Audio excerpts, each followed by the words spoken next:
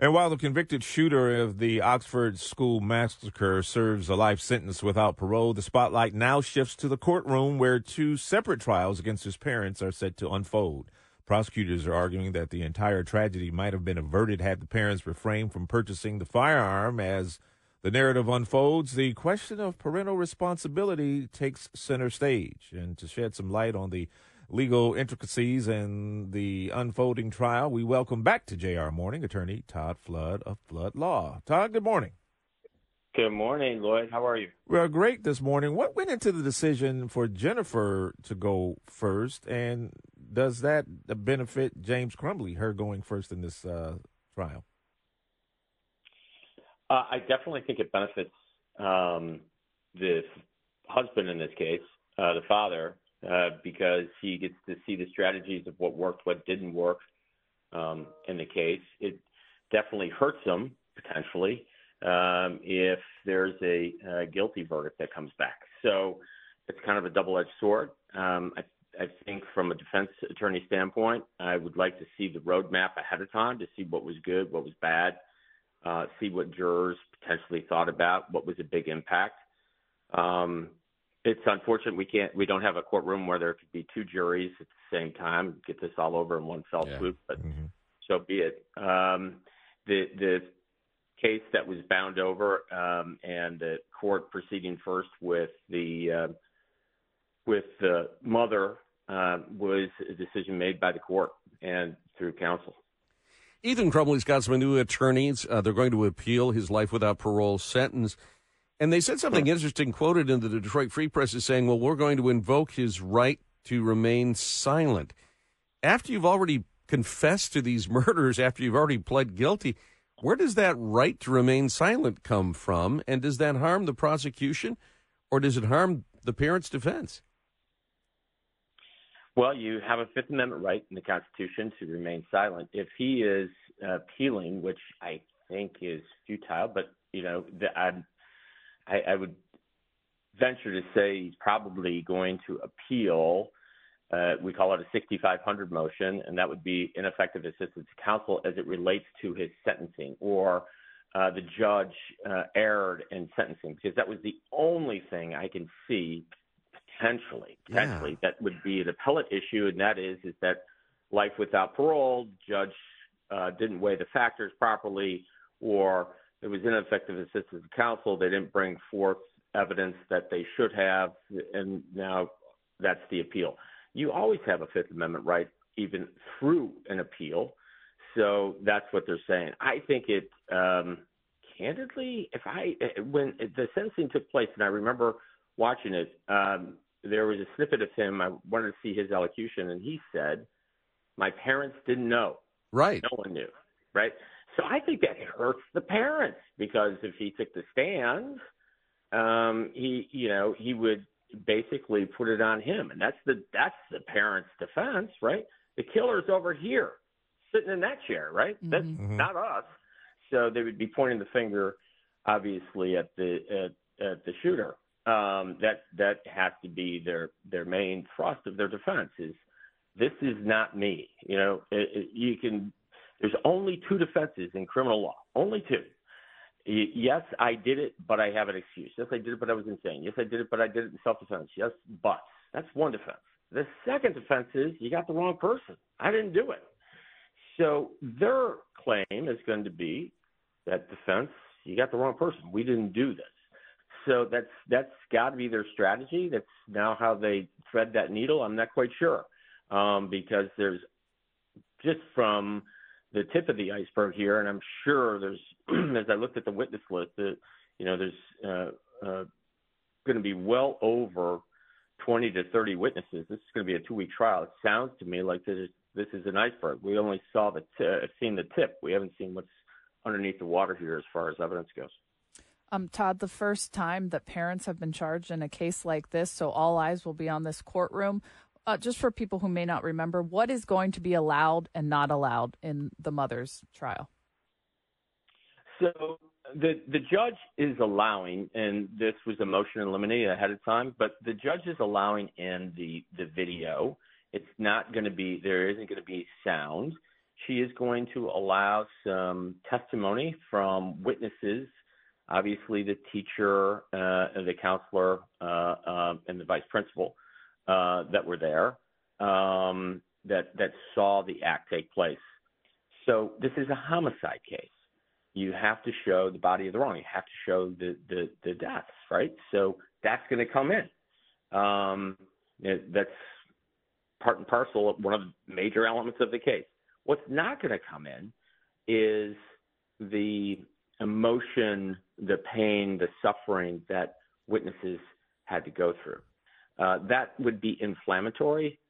We have two rules in evidence, 401 and 403. 401 is relevant. What's relevant evidence? Does it move a material fact one way or the other in the case to be more probable or not? So relevant evidence comes in. It's weighed sometimes against 403. 403 stands for is it too prejudicial? Is it going to, and I always use the test, is it going to take the jury away from using relevant evidence to decide their case? Is it too inflammatory? So going through the pain and the anguish of what a witness went through may not be relevant necessarily. It may inflame the jury to take their minds off of what it is the facts are in this case, and did the prosecution meet their burden of showing beyond a reasonable doubt each and every element of the crime. Todd, they have to prove involuntary manslaughter on these parents.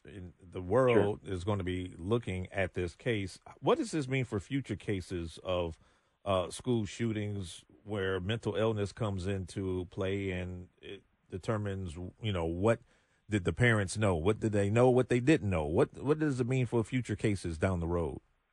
Sure. So I will say this, and I don't believe Karen McDonald ever wanted to charge this case to make policy. She just looked at facts and looked at the elements and looked at whether or not the facts and elements in this case supported a prosecution. And the second thing is this. We normally don't charge parents ever with, the crimes of their children, except when, and it's happened before, we've had individual cases. We just saw one around in Virginia where a 6-year-old boy shot a teacher and the mom left the gun out. The teacher survived. They charged the mom. She's serving 2 years for neglect of a minor. So we see parents being held accountable for actions of children when they have a duty and they breach that duty. Here's the simplest example. Your child can't drive a car, but you give him the keys anyway, and he goes out and kills somebody. Mm-hmm. You're going to get charged with a crime, right? So here, it's the first time in a mass shooting that we've ever had this situation. And I hope people realize this case really all starts from home. It's not a law issue as much as it is a right issue. And everything starts really basically from the home. And I think it has a ripple effect. I hope, to the extent that people are more vigilant or care more. I reverse this question. What is the duty of parents for other innocent children coming to school when they know their child is spiraling out of control and they buy them a gun? Right. So it's to me, I hope there is that ripple effect to maybe be more vigilant in these types of situations, obviously. So how important is it going to be, this notion of failure to act? They were confronted with artwork that was alarming, and yet they never said to the school, never said to the counselor, never apparently entered their head, we gave this kid a gun. Maybe we ought to find out where it is. How much is that going to weigh in ultimately on whether or not this conviction comes about or not? Yeah. So, guys, I've been playing in my mind, what would I do if I was the prosecution? What would I do if I was the defense? Think about it. They buy this gun back somewhere around, I don't know, November 26th or so, whenever it is that they get this gun in that time frame, and they take them to target practice and the like. They know that their child is in, obviously mental spiral. Think about this day. They take him. They get called into the school. Yeah. They see a photograph They see a photograph of the gun. The gun is identical in the drawing. They see a picture of a person shot. They see next to that picture blood everywhere. Then they just go back to work. Have this kid with the gun. Why don't they say, "Hey, Ethan, step out in the hallway for a second. You got your backpack? Where's the gun? Take it a second step further. Give me a modicum." That's all you got to do is show that they cared a little bit, right? Yeah, what any reasonable human being would do. Right, exactly. So to me, when that fatal day comes and they want to leave the meeting, mom's on the phone. Is this over? I got to get back to work, right? So they don't care at all, knowing. And then what do they do afterwards? When the shooting goes, this is public knowledge. All of the parents are rushing to the school to get to their kids. One parent goes home to see if there's a gun. Where's the gun? Another parent texts, "Don't do it," right? So I gotta believe, and we just know a snippet of the evidence, but these powerful pieces for jurors, all jurors want is something to hang their hat on, to find their guilt beyond reasonable doubt or find reasonable doubt itself.